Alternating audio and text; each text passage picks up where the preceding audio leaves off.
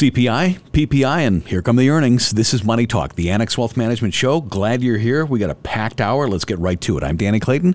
Dr. Brian Jacobsen, our chief economist at Annex Wealth Management, is here. Welcome. It's great to be here. Dave Spano, our president and CEO, is here. Good. Thanks, Danny. And of course, what we want to talk about in the first part of the show is the week in review. And it was a good week. Gains of the Dow and the S&P both over 2%, and the NASDAQ even higher. Yeah, it's been a really interesting week. Some good news, of course, on the macroeconomic front, but I also think that investors are looking forward to earnings season. According to the way that I usually look at things, whenever the big banks, whenever they start announcing earnings, which happened on Friday morning, that kind of kicks things off. And so far, it looks like optimism is really running a little high. Yeah, so we're going to look at earnings going forward. And of course, that is the big story as we go into the third quarter. However, we can't walk by what we've seen on inflation numbers. You know, a year ago, CPI was as high as 9%. In the most current reading, it's down to 3%. So there's no doubt that the Federal Reserve's aggressive rate hike has been working. It has been, and I think that's a great observation, is to recognize that the Federal Reserve's, their rate hikes it hasn't just happened naturally, right? It has taken this effort by the Federal Reserve to do the aggressive path from basically 0% up above 5% for the federal funds rate. And when we got the consumer price index number, which was for June, we can talk about that later on, the 0.158% unrounded month on month was pretty impressive. It took a lot of people by a pleasant surprise to say that inflation is on that long off-ramp towards that 2% target. So we saw a CPI number and, of course, PPI, which is Producer Price Index numbers this week, as well as a Beige Book. You and I spent some time off air talking about that Beige Book report. Yeah, the Beige Book is a lot of fun. It was a lot more exciting than the color beige. But, you know, they used to print these things, and it actually did have a beige color to it, and they've just kind of kept that name. And it gives us anecdotes from around the Federal Reserve districts. There's 12 of them in the United States, and each district, they really talk to business owners and bankers as to what's going on with economic conditions. 2 of those districts said that economic activity has declined, which is an early warning that maybe there is a recession beginning to brew, and it is so far fairly localized, but we have to watch, is that going to start to spread? And we have watched that closely, but there's certainly a disconnect because you look at consumer sentiment, and that is going up, which is really hard to believe when you see all of this negative news. Yeah, it was really hard to reconcile with that Beige Book saying that consumer activity is beginning to falter, but yet the University of Michigan's preliminary reading for consumer sentiment actually improved. We're back to where it was in September 2021, so coming out of COVID. During COVID, consumer sentiment was at a historic low, and then we got a really big bounce after the lockdowns ended, and we're back to that point. Now, we are still a far ways away from where we were pre-COVID, but it has been improving, even though consumers don't seem to really be doing that with their spending. They're actually slowing their spending, except for on leisure and hospitality. Yeah. That is the one area that they seem to refuse to give up on. Yeah, they certainly are. They're outspending. And at the same time, we saw a spread, and we don't want to get too wonky here, but the spread between the 10-year Treasury and the 2-year Treasury was as wide as what we've seen in 40 years. And why that's important, it's usually a harbinger of a slowing economy, and that was incredible. That was a 40-year high just last week. It was. Now, the interesting thing is we were anticipating that we were going to see historic lows as far as the spread between the 2-year and the 10-year all the way back in January. We did get a big negative number, but it got even more negative when it looked like the Federal Reserve was going to try to, what we would say, out-hawk the market. By hawk, that means that they are going to try to squawk a lot about hiking rates. And so you did see that massive inversion where the 2-year yield was much higher than the 10-year, but now it's begun to correct a little bit after we got those inflation numbers. So maybe the market is telling us the Fed doesn't have to go as far as what we originally feared. And there is certainly a lot of squawking that's going to happen up until July 26th, because that is when the Fed meets, and highly likely that they will raise rates at that meeting. But we're going to listen to what they say afterwards on what the path could be going forward. And then, of course, if you stick around, we're going to talk about the earnings season that's just beginning and the opportunity set that's before us. Dave Spano is our president and CEO, Annex Wealth Management. Brian Jacobsen, our chief economist. A couple of things you can do on the weekend. Sign up for the Axiom, our free weekly newsletter. We're all over social media, including a really good Annex Wealth Management YouTube channel. But check out this show at the top of the hour as a podcast. Places like Spotify or Apple Podcasts. Also in the Axiom newsletter delivered on Sunday. It is Saturday, July 15th, Bastille Days, Harley Homecoming, so much going on. Thanks for listening. It's Money Talk, the Annex Wealth Management Show. We're going to be right back on 620 WTMJ. We're back, website, annexwealth.com. Click that Get Started button. I'm Danny Clayton.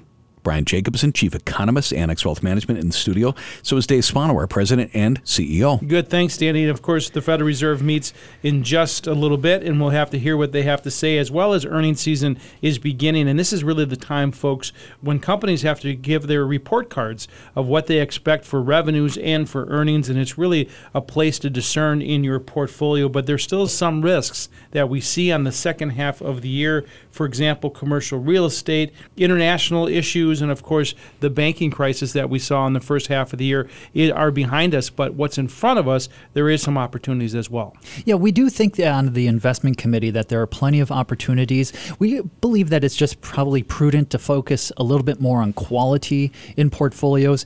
We want to participate in the markets despite the risks, because if you think about why is it that over long periods of time, equities outperform bonds. Just the historical record is pretty clear about that.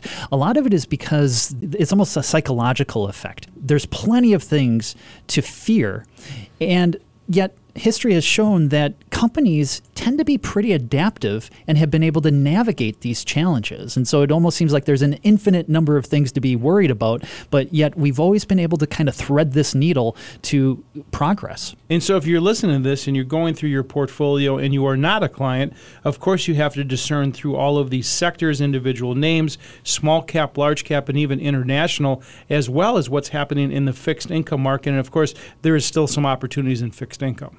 Yeah, and the fixed income side of things, we think that, with cash yields where they are today, still attractive, but you do have to start thinking about what happens if and when the Federal Reserve decides to start cutting rates. Those cash yields tend to move down as the Federal Reserve starts cutting. And does that then create opportunities in other parts of the fixed income market? One of the areas that we're pretty keen on is really looking at higher quality, somewhat longer duration fixed income so that we can try to lock in some of those yields that might be somewhat high right now relative to history. And as a financial planning concept, of course, trying to time the market is not a very good idea, but looking for opportunities in pairing or overweighting or underweighting is the time to do that. And of course, Brian, we often go through each one of those portfolios. And if you're a prospective client, we would take your portfolio and go through them line by line and say, this is where the opportunity set, or this is where we think we can improve on your portfolio. And that's just one of the things that we do, Brian, when people walk in. There's a lot of defensive plays that people can make in their portfolios. That's correct. One of the really rewarding things emotionally is working with clients to try to come up with a portfolio structure that is aligned with their financial goals. And really trying to get that structure right is going to do most of the heavy lifting in terms of achieving those financial goals. But then what are the different guardrails that we can put around that, the different bands in terms of trying to add some value to help navigate these markets? And right now, that's what a lot of our time is spent doing on our investment committee, is discussing how to navigate these markets where, we're getting back up towards some, 4,500, if not higher on the S&P 500. Has it gone too far, too fast? And then what's not just the downside, but then most importantly, what are the longer term upside opportunities? Danny, it's just not these shows that we do to try to communicate. We put out the Axiom every Sunday, and if folks want to get more information, there's a way to do that. Sure. You can just head to our website. In fact, that's where it starts. Just head to the website and click and find the Axiom sign up button. If we can help, do the Get Started button. Dave, you're talking about the portfolio review. Folks, don't think that we're going to look at your stuff and tell you everything that you have done wrong. We're going to look at your stuff, like you said, what is working and what can improve. So I don't want anybody to hesitate thinking, that's right. I'm going to get graded. No, we're going to get not going to get graded. We're going to say where's an opportunity going forward. And the second thing besides the Axiom, Danny, is we have a lot of events planned, and you can find those as well on our website. For sure. Now, it's middle of July. I think we did one last week. Destination Retirement, are we there yet? So we're off for the rest of July. We've got a bunch in August as well. And if you're a client, make sure you check that Client Center, because we do special stuff for you, because frankly, you get more as a client. Think about it. We would love to help you out. Over 1/3 of retirees have some sort of cognitive decline. Knowing when to say when and finding somebody to help with their affairs is important. We work with our clients on this all the time. We'll cover that after a break on Money Talk. This is the Annex Wealth Management Show on 620 WTMJ.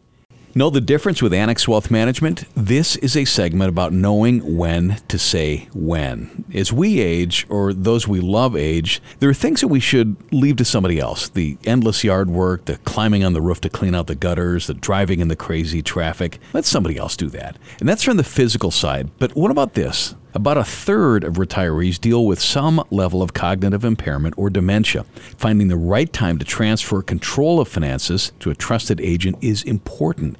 Needs to be done correctly and at the right time to prevent financial mistakes or exploitation. Jill Martin is a wealth strategist and estate planning attorney at Annex Wealth Management, and this is something she and the rest of the estate planning team are familiar with. Welcome back, Jill. Thanks, Danny. So I've heard of some real ugly moments, even when it comes to convincing a parent to even give up driving. It's got to be harder to have that talk about giving up some control over financial matters. Well, I mean, if we think about our daily lives, we're all in control of everything, right? And so any time that you have to start giving that up when it's undesirable in your mind is hard. And so we talk about driving. That is always a bugaboo, but finances are very personal, right? And a lot of times we don't allow other people to know about our finances, and so it's the last thing we want to give control up about. I was kind of blessed because my dad, when he was living in Arizona, actually said to my sister and I, will you let me know when it's time? Not everybody has that. No, and a lot of people resist it, right? They think, oh, I'm just as sharp as I was 10 years ago, or they don't want to relinquish some of that privacy that comes along with it. And so it gets to be really hard to figure out, A, how do you have that conversation? Or have we as children or friends and family started to see something that raises some red flags for us? So what is the best way to structure that conversation? It's a hard one, to say the least, right? Usually everyone gets to that point at some point in time during their lifetime where they realize they need help with something, right? So sometimes if there's just the little bit of the door that cracks open, that's when we can really, as family members, loved ones, kind of really push our way in. But you have to do it very tactfully, right? I'm not taking over control. I just want to help supervise and make sure that you're not getting taken advantage of. And it really comes, I think, more from that standpoint of trying to be supportive rather than taking something away. Okay, let's say there's buy-in. The loved one realizes their limitations, recognizes the start of a decline. There was a Vanguard survey about cognitive decline that showed about 10% would choose a sibling to take things over, 9% a trustee, but 70% of the time the preferred trusted agent was a child or a child-in-law where they weren't going to be naming a spouse or a partner. Is that good, right? It's better? Well, I mean, you want to name somebody, right? I mean, you don't necessarily want it to just fall onto whatever the default law is, where all of a sudden we're worrying about guardianships. So it's critical to name someone. It's really about who do you trust that's going to do what's in your best interest from a financial standpoint, because you're still alive. So your money is to be used for your benefit and your benefit exclusively. So you don't want to have someone who maybe has some financial issues of their own, or you don't trust is going to be able to take care of your finances in the way that you have during your lifetime. Jill Martin is a wealth strategist and estate planning attorney at Annex Wealth Management. Knowing when to say when in cases of cognitive decline. The goal is communicating needs and desires, understanding the financial situation, pursuing their interests, and that's both financial and estate planning. We do that together. We bundle that. We do. I talk to clients about lifetime planning, which is making sure there's people in place while they're still alive that can help support them, whether it's physically, mentally, financially, right? And then there's the actual estate planning side, which is the where does everything go once I'm gone? And so we want to make sure that we're looking at all of those pieces from the estate planning standpoint to wrap it all together so there's some consistency. How soon does control transfer answer. If it's too early, it might be kind of awkward. Too late, it's worse, right? I mean, there are cases where people are, quote, too far gone. Yeah, I mean, if you don't have any type of documentation in place and then suddenly you try and go and have an estate plan done with an attorney and the attorney is like, hey, I don't think this person has capacity or is understanding what the planning is that we're trying to do, likely you're not going to be able to have documents legally put into place. And then what happens is we have to transition into guardianship through the court supervision process. So waiting too long is definitely more painful than being ahead of it, but there are ways to put the documents in place at any point in time. Anytime we're after the age of 18, we can have legal documents to name someone to step in for us. Doesn't mean you have to give them control right away. Speaking of those legal documents, starting early helps, of course. You know, there's a lifetime of saving and investing. There's got to be different accounts, there's passwords, there's custodians, there's all sorts of things. Somebody needs time to get their hands around that. Absolutely. And I always talk to clients about leaving a trail of breadcrumbs. Basically, you can do this through kind of like a financial organizer. We have one here that we have clients work with. It kind of summarizes like all of your demographic information, where are your assets held, who are your advisors, you know, what types of accounts are they, even beneficiaries and how things are registered is important. And then what I typically tell people is separate document, have usernames and passwords, or use kind of like a password service that can kind of protect them for you. You definitely want to make sure that family members that you've named in those estate planning documents have access to that. So if something happens to you, they can find it real easily to kind of pick up your financial life. Know when to say when. There are steps. We take them with our clients so the process is smooth as possible. Jill Martin, a wealth strategist and estate planning attorney at Annex Wealth Management, part of the team. Thanks for joining us. You bet. This is Money Talk, the Annex Wealth Management Show, Saturday, July 15th. It is bottom of the hour. Time to get caught up. And for that, let's head to the WTMJ Breaking News Center.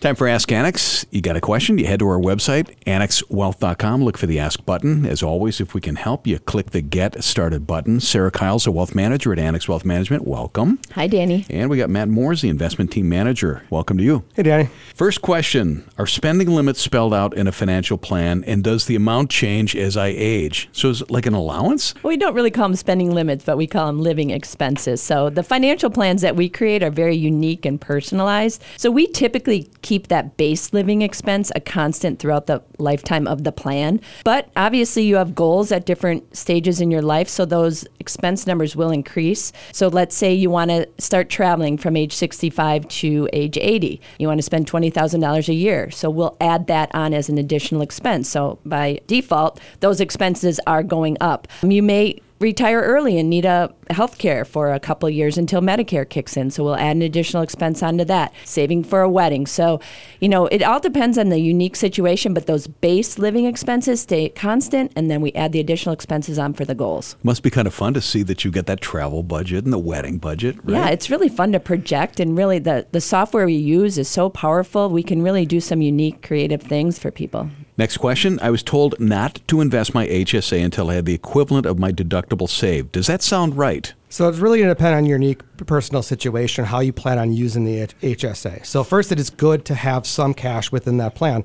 In fact, most places will mandate that you have a certain amount of cash before you can invest anything. The one that I use, you have to have $1,000 of cash before you can invest anything. You can invest anything over that. Some might be higher. But really, what's the purpose of the HSA? Are you going to cover current expenses with it? Are you using it to save for future retirement health savings in terms of using it then to cover expenses later on? Maybe it's some of that from retiring early that you're going to need some of those funds for, so it's more of a long-term HSA plan. So you want to know what you're going to use it for. But if you are going to use it for expenses you're going to have this year, then yeah, I would certainly keep more in cash than you would normally have, because then you can cover that. But if you're just going to use your credit card to cover current day expenses, then you probably don't need as much. Yeah, and I always suggest that if your cash flow can cover your medical expenses currently, do not use that HSA and let that grow, because we all know that grows tax-free and it comes out tax-free for qualified medical expenses. So if you can let that account grow as much as possible, and then when you don't have income and you don't have that cash flow, then you can draw from that HSA to pay for those medical expenses, it makes a whole lot of sense. Yeah, and then just think too, let's say you do have a larger medical expense this year. A lot of places will allow you to put that on a payment plan for no interest, so you can spread that out over a longer time period. So maybe you're only paying $100 or $200 a month to cover that larger expense. So you don't need all of that cash in your HSA to cover that. You just need a little bit. So just think about how you're going to cash flow that today, how you're going to do it in the future, and what's that overall purpose. Always open for questions at annexwealth.com. Look for the Ask tab. Next up, when a big fund dumps a stock, what does that tell us? Sometimes nothing. It really depends on what they're trying to do. They might do it because it might have hit a price limit that they're looking at in terms of they had a goal for what that stock was going to go up to, what they thought was perceived fair value and want to get out. Maybe they have redemptions coming into that fund and they need to liquidate a position to create cash in order to fund those distributions. Maybe it's a sector play. They're changing from one area of the market to another. So there's a lot that's going on that might not necessarily have to do with that one specific stock. Most likely, it probably has nothing to do with your ownership of that stock as well, too. Yeah, and there's that old adage that says they sell for many reasons and they only buy for one. Next up, Ask Annex. If the U.S. is doing better than most regions economically, does it make sense to concentrate more fully at home until others begin to improve? So I think it's going to depend on what your time frame is that you're looking to invest in. Right now, the U.S. has been stronger than the rest of the world has been from an economic standpoint, but it's not necessarily always going to be that way. So you want to think forward looking from that perspective. So maybe you think that the rest of the world might be starting to bottom and maybe earnings are coming down, maybe issues with oil prices, the war in Russia, Ukraine are starting to hit, but there's going to be a light on the other side of that tunnel. You might want to start overweighting other parts of the world before it gets better, because if you wait till it gets better or until after it gets better and you feel more comfortable about it, everybody's done it before you, and you're going to miss out on the biggest gains that you possibly could have had. Final question on Ask Annex. How can one be confident that information from companies in emerging markets is real or can be trusted? That is a great question. It's one of the reasons why we use active managers overseas. Those managers go and visit different countries. They have analysts that maybe even live in a lot of those different countries as well, too. They know what's happening politically. They know what's happening from a military standpoint. They have a better understanding of how their economies work. Is the government really highly involved or is it not? Places like China, where state owns part or all of the state-owned enterprises in terms of how much equity ownership are you really going to have and how much control is that government going to have over those companies. Those active managers really have a good handle on it. They're also able to see the data that's coming from those companies that they're researching it and comparing it against the data that's coming from the country itself of what their overall economy is doing. And sometimes those things don't jive. In fact, there's an active manager that we use and have talked to quite a bit where they actually got out of Russia before the Russia and Ukraine war, not because they necessarily saw that a war was about to happen and that was going to make the Russia stock market be zero. But what they saw was that the data that was coming out of companies in Russia did not look good, but the data coming from Russia was saying that their economy was healthy and was doing better. And those two things didn't jive to them. And they said, you know what, we don't trust the data that's coming out of these, so we can't invest there. So they're lowering the risk of that portfolio by taking you away from some of that volatility you might have. And they saved their clients quite a bit of money when Russia, essentially closed their stock market.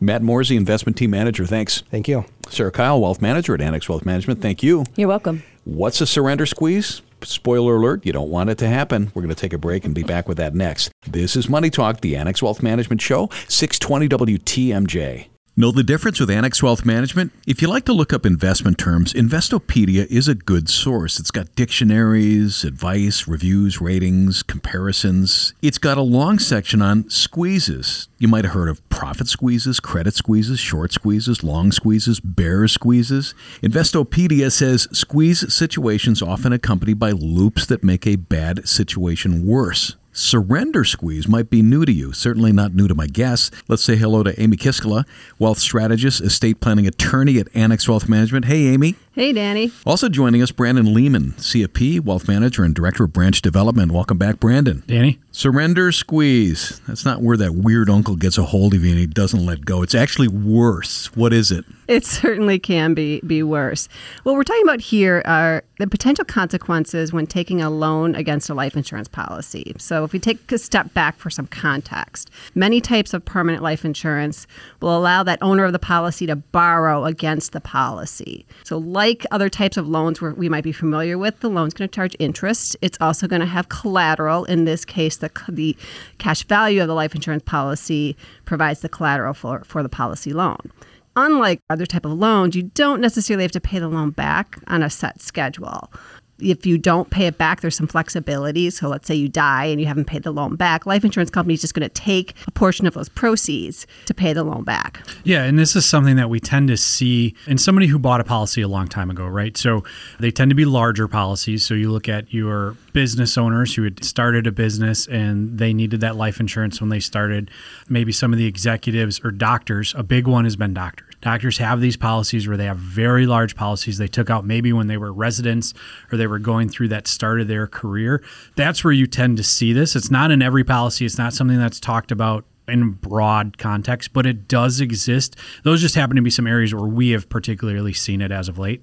So now let's get to the surrender squeeze part of it. So let's say I took that loan against my policy, and let's say I didn't do anything to pay it back. I didn't pay the interest, didn't pay any of the principal. That interest just simply gets added to the balance each year. So now if that loan balance starts to get too high, it's going to bump up against that cash value in the policy.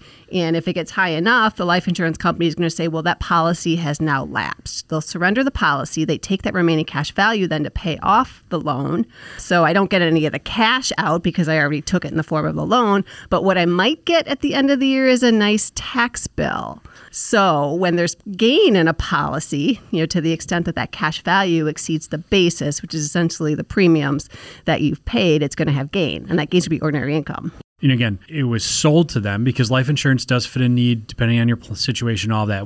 It's been sold to them and they've been said, you can take these loans, but then as time goes on, you notice that folks forget about it. Life insurance has an opportunity and it works out well sometimes where it can pay it for itself, right? The dividends are paying for that loan. Well, if you forget about it, and as Amy alluded to, if that loan's too large, things can get a little different. If we were to go back in time to when the client was presented with this type of insurance proposition, what would our counterpoint or our suggestion be that might be more beneficial down the road, like as in now? You have to look at it and look to the future. What makes the most sense? What is the purpose of the policy? What are you getting this for? Is it because you want to use it as a retirement vehicle? Well, then you have to take a step back and say, okay, well, what type of retirement vehicle? What are the other vehicles that we're utilizing? And make sure that the insurance that you're getting matches the needs you have, not just now, but in the future. And understand that nothing from the insurance side is necessarily guaranteed. I say that word not lightly, but there's just so many moving parts and you want to factor that into the overall plan. That's right. And that's a great way to start is what's the purpose of life insurance? It's essentially a pile of cash at death. So really understanding why you need that pile of cash is very important. Brandon, you referenced doctors, business owners who often might have these permanent insurance policies. Well, they often need the cash to pay estate taxes or to pay off other debts at death. And by taking that policy loan, you might be jeopardizing the ability to have that death benefit at the time when you really need it. So it really does start with a great comprehensive financial plan and understanding what all of your needs are across your lifetime and then really matching the right products and solutions to meet those needs. Well, and it's key to understand what you're doing. Understand what that loan means because this is a loan. This is just like going to the bank and getting a loan. And they'll say, well, you're taking a loan from yourself, but you're taking a loan from the company that issued the policy. You're not taking a loan from yourself. So now you're paying interest back to them. And a lot of times, as we've seen, Amy and I, specifically in conversations we've had, folks haven't paid it back. And that's where all of a sudden they look at cash value and they say, well, we have $100,000 in cash value. And you're like, your surrender value is $3,000. And by the way, these things are not cheap, are they? No, not by any stretch. Some of these policies can be very expensive. And when I say very, tens of thousands of dollars. How can we help folks with situations like this before they get into it? I think it's important to sit down and utilize a financial advisor, a team like we have here at Annex, because it's not just myself and Amy meeting with folks, right? You have the financial planning team, you have the tax team, you bring all these teams together and they can look at it and give you an objective opinion because we can't sell product, an objective opinion on what's going on. For investment, retirement planning, tax planning, and estate planning, we do it as a fee-only fiduciary. Know the difference. Website, annexwealth.com. Click that Get Started button. Brandon Lehman, CFP, Wealth Manager and Director of Branch Development. Thanks for joining us. Danny. Amy Kiskell, a wealth strategist and estate planning attorney at Annex Wealth Management. Thank you for joining us. Thank you. It's Saturday, July 15th. We're going to take a break. We're going to be back, going to wrap things up with Dr. Brian Jacobsen, our chief economist at Annex Wealth Management. Take a look at some of the major stories and what to look at a week ahead. It's Money Talk, the Annex Wealth Management Show, 620 WTMJ. Back on the show, just a quick reminder, this show is going to be available as a podcast at the top of the hour by going to, well, wherever you get your favorite podcast. That might be Spotify, might be Apple Podcasts, wherever, it will be there. I'm Danny Clayton, still in the studios. Brian Jacobsen, chief economist at Annex Wealth Management. A week like last week, as an economist, you must be like a farmer out watching the crops grow and collecting them, right? All that data coming in. Yeah, you're kind of going out there and just, appreciating the bounty that is out there of the information, and also the healthiness of what we saw too. So that was really refreshing, as we already alluded to before, about whether it's for inflation or even for consumer sentiment. It's looking better. I know you and Dave covered it, but was there anything in particular that jumped out last week as one of the big points moving forward? I think the biggest point was really that consumer price index information,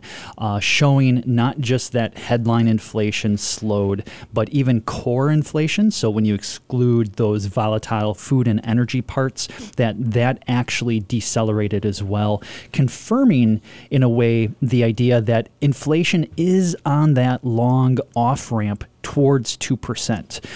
The market is pricing that in as far as the idea that we will get to the Fed's 2% target.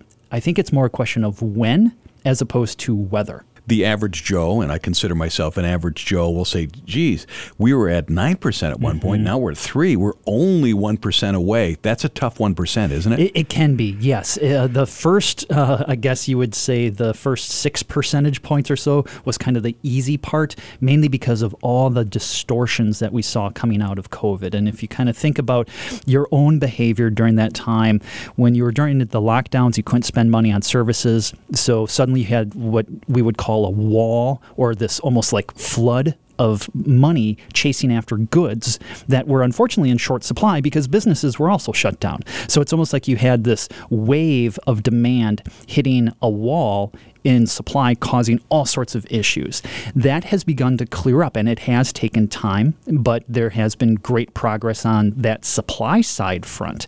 And now the question is more about what's that remaining 1 percentage point? What is that going to take? And I think we actually got an indicator of that from the Federal Reserve's Beige Book that was released, that collection of anecdotes from around the country about what's going on, where it's showing that consumers are really cutting back. They're not cutting back on leisure and hospitality. That's the one category that people still seem willing to pay up for. But there are signs that there is some economic slowing, and that big surge of demand is really beginning to kind of lose some steam. You're an economist, not an anthropologist, but do you think that it is possible that after everything that we went through with the pandemic, we're just kind of in the place where, listen, I kind of deserve this. If I'm going to go to a restaurant, I'm going to go to the restaurant? I do. And in fact, early on, it was called revenge spending. We're trying to make up for time. And then there was this, they were calling it this YOLO phenomenon. Yep. You only live once. And so, why should I save so much? Who knows when there's going to be lockdowns again? I'm just going to do it while I can. The consumer sentiment numbers that came out, do they equate to consumer behavior as well? Because you can feel one way, but you act another? Yeah, so as an economist, I always like looking at what people do as opposed to what they say, because there can be that disconnect. And it does seem like that's pretty evident in the numbers so far. People are actually beginning to feel better, even though their behavior is suggesting that they're spending less. So we'll actually be able to see that with the retail sales numbers next week, if that is indeed the case. Speaking of next week, besides that, what are you looking forward to? One of the biggest ones I'm really looking forward to is industrial production, to see what's going on as far as on the consumer side, so with retail sales, but then manufacturing on the supply side, because manufacturing has been in a recession. A lot of the indicators are suggesting that they're stuck in the mud and there's still more rain to come. PPI, is that related to manufacturing, or is that a different number? That's an important number. It's an important one, and that's related to manufacturing. So that's the Producer Price Index, which we also got this past week, and that showed significant improvement. And so if you think about, what are the costs to manufacturers, and then what are they allowed to pass on to consumers? So that kind of shows you that dynamic. Brian Jacobsen, Chief Economist, Annex Wealth Management. Thank you. Thank you. Is today the day you want to make a positive step toward the kind of retirement you desire? Go to annexwealth.com, click that Get Started button. We'll be back next Saturday at 10 o'clock. This is Money Talk, the Annex Wealth Management Show on 620 WTMJ.